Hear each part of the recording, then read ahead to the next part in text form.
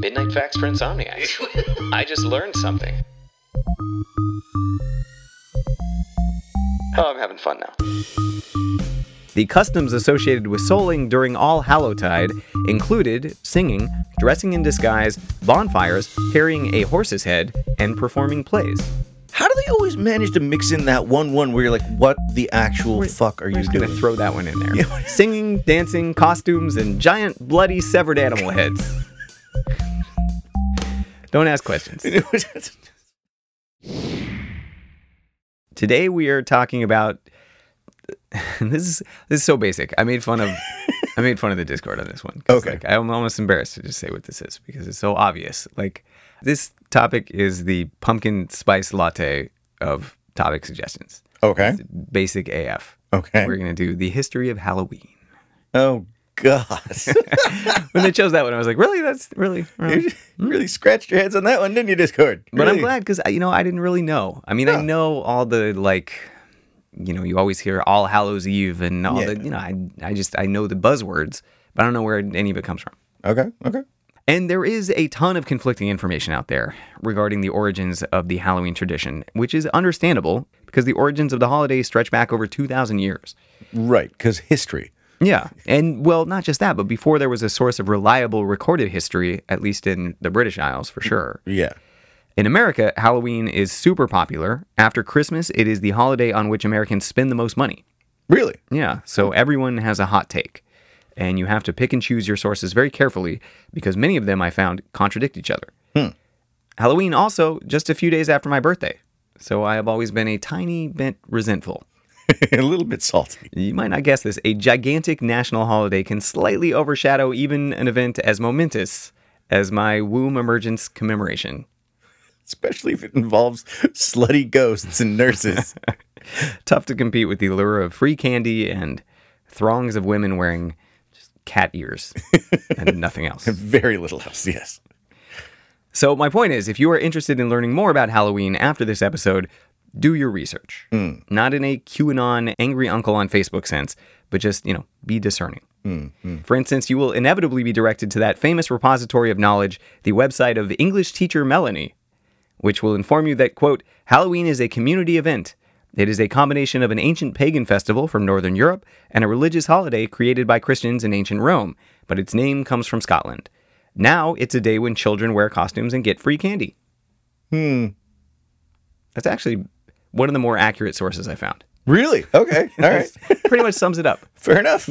We're done here. And episode over. I hope you guys didn't sign up for a long one. Knowledge is power and occasionally brief. Knowledge is power. Research is overrated. We're done here. Some of the other sources, they will tend to editorialize a little bit. Another one of the top hits, if you search for the history of Halloween, comes from the official website of the Jehovah's Witnesses, specifically the Bible teaching section at jw.org.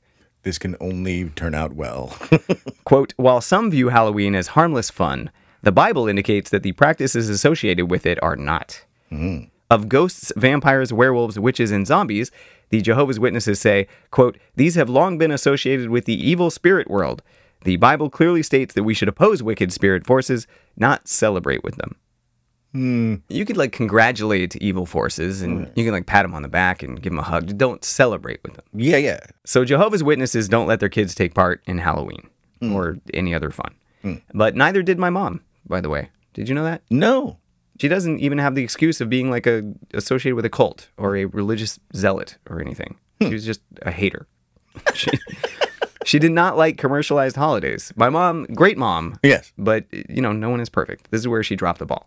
Okay. For most of my childhood, I was consigned to the role of candy distributor. I would staff the desk, as it were, handing out candy at the door. And then a few times every Halloween, she would let me walk outside, knock on the door of our own house, and drop a piece of candy in my bag.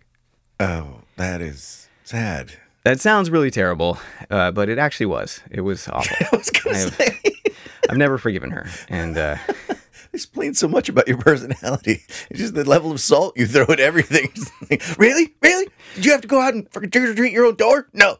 And, as I got older, she did let me go trick-or-treating with friends because I put my foot down. There was a time in which, you don't want to be that kid. Right. And she held out as long as she could, though. Christmas, also pretty grim at our place. That's for another time. My mom was amazing. She just hated the man. She wasn't going to be a corporate shill. No. And, I get that. Yeah. I feel mostly about that with Halloween. Not Halloween necessarily, but Valentine's Day. Definitely. You see? Yeah. Valentine's Day can go suck a dick.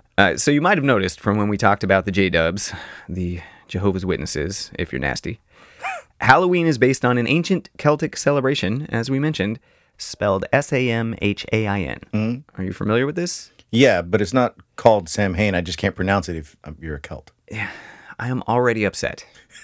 This is what I was talking about. I have been saying Sam Hain since I was a fucking child. Right. And no one corrected me. It's Samhain. Is there even a W in the spelling? No. Yeah. Sam Hain. Yeah. I'm going to try to actually say it right during this, though. I'm not going to be that asshole. I've been that asshole for many episodes where I'm just like, no, we're calling it Sam Hain throughout. I'm going to do the thing. I'm going to call it Samhain. Samhain. So Samhain translates as summer's end. There were 4 Gaelic seasonal festivals. Is it Gaelic or Gaelic? Gaelic. Gaelic is French. Gaelic is what I like in my pasta sauce. That was so bad. I demand you have a child before you are allowed to say jokes like that, sir. So Samhain translates as summer's end. There were 4 Gaelic seasonal festivals corresponding to the 4 seasons, and Samhain was the counterpart to Beltane, the festival that marked the beginning of summer. I didn't check how to pronounce Beltane. It's probably like blizzard blah blah. I don't know. Probably Bafleur. Yeah. So November 1st was the Celtic New Year, transitioning from the warmth and bounty of summer to the lean seasons of fall and winter. As you know from other episodes, the seasons are caused by the tilt of the Earth, and when it is fall in the northern hemisphere, if you are in the northern hemisphere, you begin tilting literally into darkness. Tilting into darkness. And what could be more symbolic of death and all things terrifying than the night overtaking the day and cold defeating the warmth? So Samhain represented death and darkness and was often viewed as a liminal celebration during which the world experienced the thinning of the boundary between realms.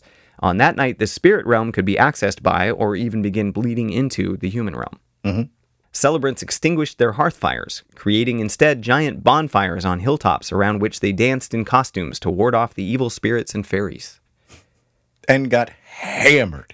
I've never been intimidated by fairies, but Irish fairies a little bit different than what you might be picturing. Oh yeah, no, Irish fairies were gangster. Like they didn't fuck around. These were the Eshi, of course spelled Aossi, so sure. The Scots, by the way, spell it Sith, which I have to assume was an inspiration for George Lucas. Yes. Scottish fairies included wailing banshees, malevolent water spirits, cyclops, satyrs, changelings, leprechauns, etc. Yep. These aren't like fairy godmothers. These are critters you mostly wanted to avoid. This is not some Tinkerbell bullshit. Oh no, dude, they were dark as fuck. Yeah. Irish fairies make Grimm's fairy tales look like penthouse pets. Like it's just nuts. Like they're crazy people. Just make you horny. Yes, and in a very dark way. In a very I might lose my penis. Like I said, you don't want to hang out with these critters. Thus, the festival participants wore costumes to scare off the fairies. The costumes, mostly animal furs. They had limited options back then. Right. Pretty much dress up as an animal or a bush. It's kind of dangerous to be a bush dancing by a fire, so animals make the most sense. Although dry, poorly scraped leather, also a bit flammable. You had like 6 options. Yeah. You could be a deer or a wolf or a bear or maybe like a rabbit. Multiple rabbits. You had to be a minimum of 5 rabbits. You basically had to become the rabbit man. Another callback. 1 rabbit would not cover much. No. Maybe that's the origin of the sexy Halloween costumes. I only caught 1 rabbit this year, so I guess I'm going as rabbit jockstrap guy.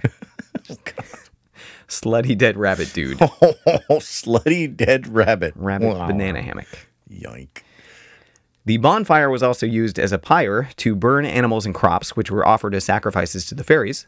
And at the completion of the festivities, the villagers would each take an ember from the fire to relight their hearths. It was also believed that the souls of dead relatives would revisit their homes during the festival, so the villagers might set a place at the table for grandma or some other beloved zombie during the evening meal.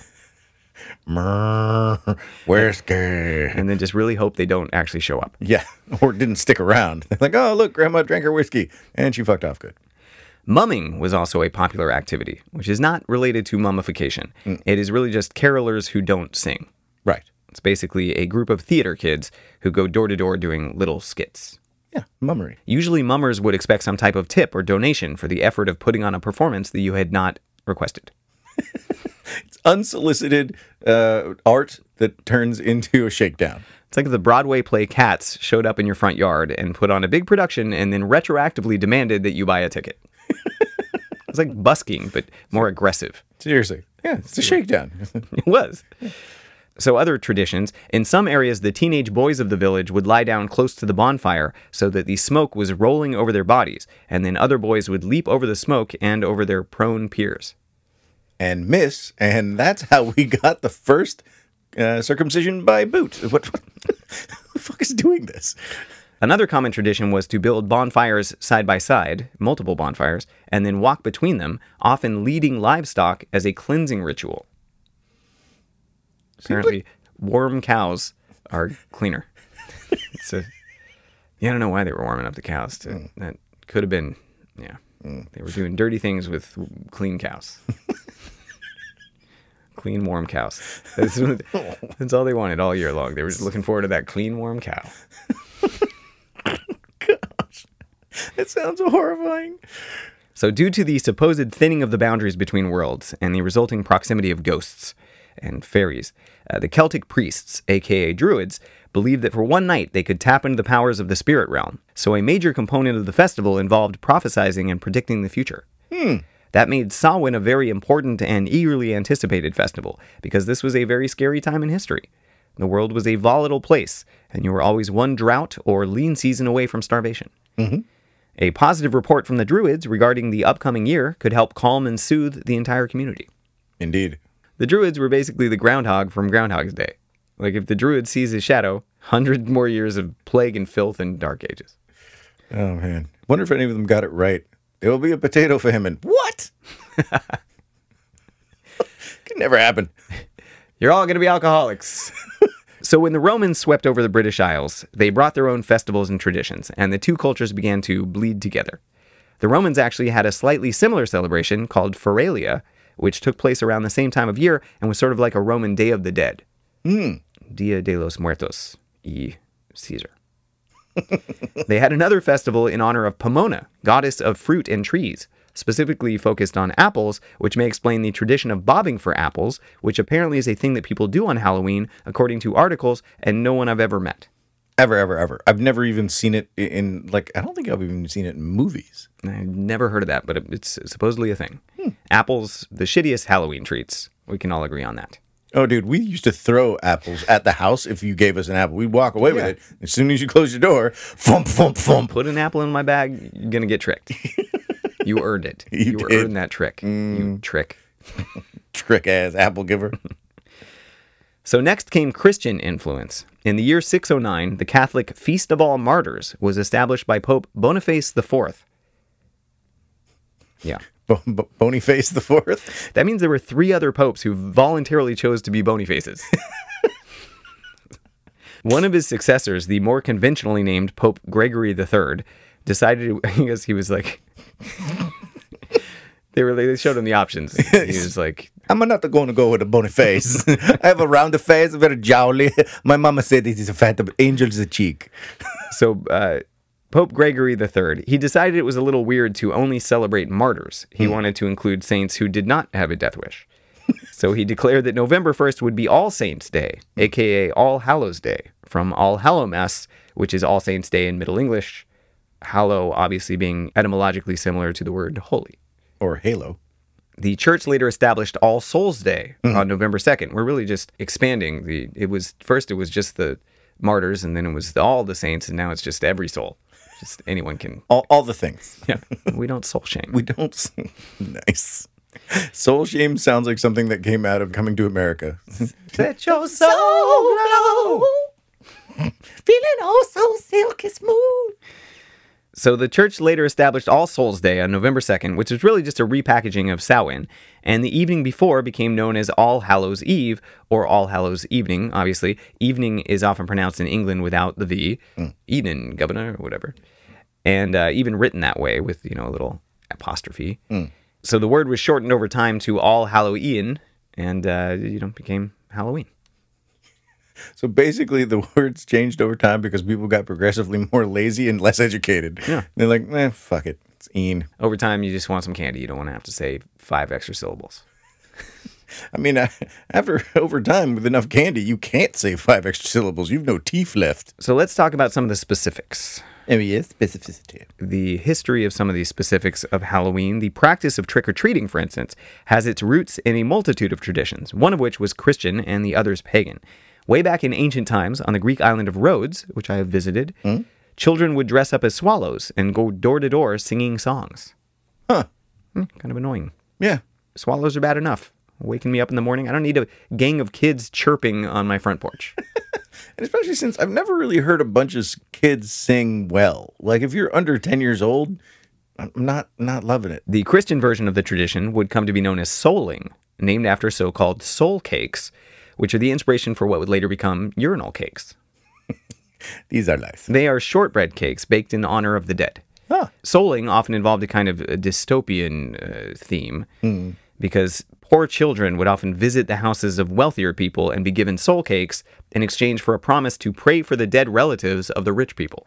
So it was like buying prayers from orphans and destitute children. Like, Yeah. don't pray that you might pull yourself out of destitution. Pray for my rich uncle. Right. Who's gone on to his eternal burn. Jesus. Yeah. Yeah. So soul cakes aren't cakes in the modern sense. They're like little biscuits filled with aromatic spices. Cinnamon, ginger, currants, raisins. They're not very cakish. No, they're biscuits. A less tragic version of souling involved adult men singing songs and playing instruments in exchange for cakes and ale, which sounds more fun. Yeah, I mean, it definitely sounds like more fun. It can be rather sad, though, if the people suck. Well, I definitely wouldn't want to be one of the houses at the end of the route. Right. I suspect that the quality of the musical performance degraded rapidly, proportional to the amount of ale consumed in houses visited. Truly, yeah. I'm sure it was like a lawn dart on a graph. From Wikipedia, quote, the customs associated with souling during All Hallowtide include consuming and or distributing soul cakes, singing, carrying lanterns, dressing in disguise, bonfires, playing divination games, carrying a horse's head, and performing plays. How do they always manage to mix in that one where you're like, what the actual fuck are We're you just doing? going to throw that one in there. Yeah. Singing, dancing, costumes, and giant, bloody, severed animal heads. Don't ask questions. It's not for you to know. It's for the Lord to tell you. The soul mask cakes were considered good luck and were sometimes kept around for years. A woman in the 1800s claimed to have a soul cake that was over a century old. So these were, like I said, not very cakey, more like little hockey pucks. And this woman, by the way, a hoarder, but of perishable goods, which probably, I mean, I guess it worked out with the soul cake, but I don't want to see the rest of her house. Yeah, I mean, let's just call it what it is. I'm pretty sure that bitch lying. Like, nothing made with fat and sugar is going to last 1,000 years. I feel like I've seen some biscuits that could last 100 years. It would just be a petrified biscuit at that point. Okay, well, fair. It's a coaster. Souling also may have contributed to the pumpkin carving tradition. Houses offering soul cakes might be identified by hollowed out turnip lanterns with carved faces and candles inside representing the soul trapped in purgatory. Okay, wow, that's dark. And also, that had to smell awful. Maybe. Have you seen these? They put pumpkin faces to shame. Really? They look terrifying. Okay. Let me show you a picture of a traditional, like, original Halloween Turn a lantern? Turno lantern. Ah! That looks like a fucking shrunken head. That looks like something you'd find in Jeffrey Dahmer's fridge. They look evil. They do. Quote, in parts of Yorkshire, children still appear on doorsteps with turnip lanterns and disguised as witches, ghosts, and skeletons. And are soon booted physically off the porch. Fuck out of here, you scary little shit. No, thank you. I am glad we've evolved to Spider-Man onesies and cheap plastic baskets. Those I can handle. Show up with your skull turnip. Your burning, shrunken head turnip. You're getting razor blades in your apple. Oh, Jesus. That's probably, they always, say like you're going to get razor blades in your candy or something. They never say, what did they do to deserve it? Right. You show up with a fucking turnip lantern, you little piece of shit. Oh, yeah, no, that's hilarious. I'll be right back. Yeah. You get special candy. So we'll talk some more about pumpkin carving in a minute. But let's finish souling. There have been many regional versions of souling. So, quote, in the county of Cheshire, souling plays were traditionally performed. This involved groups of soulers visiting farmhouses performing a death and resurrection play. One of the members would wear a horse skull, without which the play could not be performed. So I think maybe we found our answer to the horse head thing. You could not perform the play without a horse skull. Okay. BYOH. You can bring someone else's horse head. We're not picky. Okay. It can be anybody's horse head. Any severed horse head you find, just bring it along. Along the road. An even more direct precursor to modern trick-or-treating is the UK tradition of guising, which is like souling, but specifically for kids in costumes. And the kids would put on a little performance to earn their treat. I think we should reintroduce the earning element, by the way. We've been giving free treats to lazy-ass 5-year-olds for far too long. All right, you little fuckers. I give out full candy bars. However, you got to make it through a slalom course of paintball guns before you get up to my fucking porch. Earn your Snickers. Yeah. Commie Halloween freeloaders. Often the children would warn the occupants of the houses that misfortune would befall them if they didn't provide a treat, which evolved to the concept of trick or treat. Although that seems a little different. That was more extreme. I was going to say, one of these involves, again, the shakedown. Yeah. The other one is... That's extortion. Yeah. You wanna hand over the candy bar? We want something bad to happen to your kids. You know what?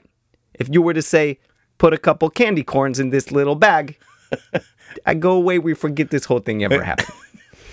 You got a real nice family. You want to keep them that way. Candy in the bag. So the night before Halloween in many British communities has also long been associated with Mischief Night, which is pretty self-explanatory. Kids throwing eggs at houses, setting off fireworks, just annoying the shit out of everyone. It's like for one night, all of us childless adults basically have to put up with what these kids' parents put up with all the time. That's what it is. It's punishment for people who didn't have kids. Right. I promised we'd talk more about pumpkin carving, and obviously we have to touch on jack-o'-lanterns. The idea of creating a lantern out of some type of vegetable or gourd has, as we noted, been around forever, but the name jack-o'-lantern is believed to have a specific origin story. Some of our Irish listeners are probably familiar with the tale of Stingy Jack. What? It seems like every country has some version of an outwitting the devil tale. Oh, okay. In America, there's the crossroads legend, in which you can summon the devil to a competition by standing at a crossroads. And of course, we're all familiar with Johnny from The Devil Went Down to Georgia. Stingy Jack is similar, but there is a decidedly less happy ending. Oh, no. So Stingy Jack was a lying, deceitful drunkard who went around scamming people and generally being a ne'er-do-well. The devil caught wind of his antics and decided to drag him down to hell. He found Jack on a deserted road and revealed both himself and his plan. That sounds... He didn't reveal him, like... Just Phrasing. Explained. Yeah. Yeah, he didn't reveal himself. He might have. I don't know. Maybe he did. Flashes Jack and be like, Devil. you're going to get a lot of this where you're going. It's the devil. He might have done it. He probably did. I wouldn't put it past him. No. Jack thought quickly. He asked the devil if he could at least have one final drink before their fateful journey. The devil acquiesced because, Devil. makes for a better story. Yeah. Let's be honest. There's no logical reason for him to allow this to occur. I mean, but also, can you honestly see the devil as a teetotaler? Like, he's going to go drinking with the Did you dude. say a teetotaler? Is that how you say it? Teetotaler? Yeah, it's a teetotaler. Teetotaler. Okay. That's my favorite. That's my favorite so far. That's better than Sam Hain. That's a teetotaler. Teetotaler, to. I always wondered why there were so many goddamn T's in that. I was like, dude, that's a fucking. Just say they didn't drink. Teetotaler. Yep. Can you tell I largely taught myself how to read? So at a nearby tavern, the devil realized that he was flat broke. Apparently, he had left all his money in his other goat legs or whatever. So Jack convinced the devil to turn himself into a coin, with which Jack could pay for the ale, and then turn himself back into the devil when the bartender wasn't looking. Except when the devil turned into a coin, Jack slipped him in his pocket, in which he carried a crucifix, which prevented the devil from assuming his original form. Jack then told the devil that he wouldn't let him go unless the devil agreed to spare his soul for 10 years. I would have held out. Yeah. might have bargained for longer. Again, story's got a story. Yeah. 10 years later, the devil came knocking, and Jack once again asked a favor before the devil could complete his dastardly deed. And the devil said yes, because apparently there are no qualifications for being the Prince of Darkness. Any old idiot can run hell. Dude, even I wouldn't fall for that one. I wouldn't be like, yeah, sure, buddy. You seem trustworthy. This time, Jack asked for an apple, and the goddamn devil climbed a tree to get one. This is an awfully helpful devil. Right. And look, even if you're like the nicest Satan ever, wouldn't you just say, okay, like there's an apple, climb your own fucking tree? Yeah. I'm not going to climb a tree for you. I'm the devil. Yeah. What are you, the Prince of Darkness or a waiter? Like, Yeah. You're the devil running errands. Yeah. Anyway, obviously, when the devil went up the tree, Jack quickly surrounded the tree with a bunch of crucifixes, which he was conveniently carrying. I don't know. You know what? When you had a run-in with the devil, you start carrying crucifixes. I'm going to let that one, I'm going to give that a pass. Yeah. This time, Jack made the devil promise to never come take his soul. He added on a few years because, oops. Yeah, I'm struggling to find out who's the slower learner here. And that sounds like a better plan, except it actually backfired spectacularly. Because when Jack died, there was no way in hell, so to speak, that God was going to let him pass through the pearly gates. As previously mentioned, he's kind of a piece of shit. Right. And the devil had promised to never take his soul. So Jack spent the rest of eternity wandering through the netherworld between heaven and hell, his path lit only by a candle and a hollowed-out rutabaga. Rutabaga. Which would become known as a jack-o'-lantern. Okay, that was a kind of long, windy road to jack-o'-lantern. I enjoy that story, though. So Okay. I wasn't going to give you a short shrift on that one. Okay, cool. In America, the Washington Irving story, The Legend of Sleepy Hollow, cemented the pumpkin as a symbol of Halloween horror. Actually, in this story, the Headless Horseman never actually wears a pumpkin in place of his head, but at the end of the tale, a shattered pumpkin is found next to the hat of Ichabod Crane, and subsequent artistic interpretations of the story have frequently depicted the Headless Horseman wearing a carved pumpkin. Right. So let's talk a little more in depth about trick-or-treating. In America, trick-or-treating became established in the 1920s, but the standard offerings were different. Typically, it was like nuts, toys, cookies, cakes, and coins. These were all distributed on Halloween. That's what I want to give my kids. Instead of, Butterfingers and all that stuff. Give me some nasty-ass coins that have been hanging out in your pocket for 6 months, along with that butterscotch. At least in the 1920s, coins were worth something. That was like giving them money. Instead of today, that would be like throwing away your trash in someone's basket. Because they come from a time when it was like penny candy. In fact, we'll talk about some penny candy. All right. And, if you did that nowadays, you wouldn't have a solid window in your entire house. Yeah. Pennies are disease vectors and also projectiles. Yes, they're pretty effective at shattering glass. So it all started with raisin cakes and ale and nuts and coins. So how did candy take over? I bet you can guess. Penny candies? Greed and effective marketing. Oh, okay. Candy manufacturers saw an opportunity.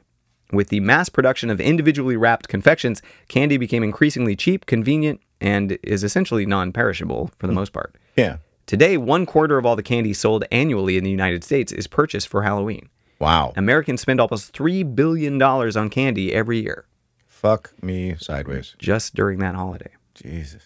Candy corn, by the way, believed to have been created in the 1880s by a guy named George Renninger. It was a popular penny candy, as we mentioned, sold at shops year-round. When candy became increasingly popular as a Halloween treat, candy corn, with its small size and association with harvest and fall themes, was a natural choice. Candy corn is made from sugar, fondant, marshmallow cream, corn syrup, food coloring, and vanilla flavoring, all of which is combined into a mix known as a slurry. No part of me wants any, and I hate candy corn, so dude, this is getting worse. The mixture is poured into molds and combined with an edible wax, which is all I really taste or experience when eating candy corn. It should be called edible wax. I mean, they have edible wax. They have those lips that are, like the Dracula teeth that honestly taste better than candy corn. I actually am okay with candy corn. It tastes very buttery to me. I like that taste. I don't like the waxy consistency. That's what bothers me. Candy corn can last up to 9 months unopened, which seems surprisingly short. I thought... Eternity. Pretty much. That's what I would have guessed. Yeah. What does stale candy corn taste like? I thought candy corn is pre-staled. Yeah. Quote, more than 30 million pounds of candy corn are produced yearly. That's roughly 9 billion pieces. It's a lot of candy corn. It is. I feel like, if you could weaponize candy corn, we might win a few more wars than we currently do. I mean, give a kid an apple on Halloween and he'll weaponize a candy corn.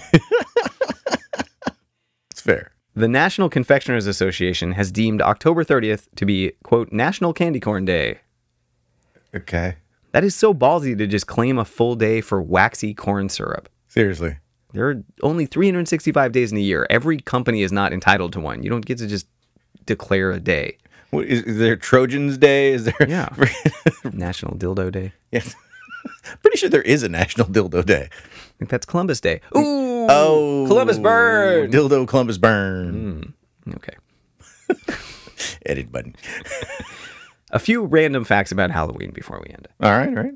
More people, especially millennials, are buying costumes for their pets these years. 20% did so in 2018. That's up 16% from 2017. So every year, more and more animals being subjected to the misery of Halloween costumes. Don't do that.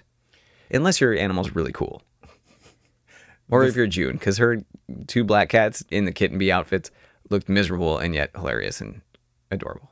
It's true. And June is actually responsible for the floof getting her own monkey costume. Oh, of course. So there's that. You're terrible. I didn't do it. Was it your wifeness? Yeah, it was wifeness. I didn't egg June on. So last fact, I saw a couple different figures online, but it seems like the average bag of Halloween candy averages around 5,000 calories. Hi. That's a lot of calories, especially for a child. Jesus Christ. Yeah. It's going to be pretty energetic. That's what you're thinking, is it? I was thinking the other thing. Pretty fat? Yeah, I think there's a national issue with obesity, and there could be some red flags. Those kids are going to burn it off real fast. It's just the problem is all the McDonald's that they're eating the rest of the year. Yeah, I mean, it's not going to help a real good diet of McDonald's and, Coca-Cola. Yeah, I mean, if your kid is like generally healthy and you eat pretty healthy, that 5,000 calories isn't going to do anything. Yeah, have at it. I would just give out Coca wine. We're the good house. We give you the good stuff. Dude, those kids are lining up in like mid-June. So that's all I got.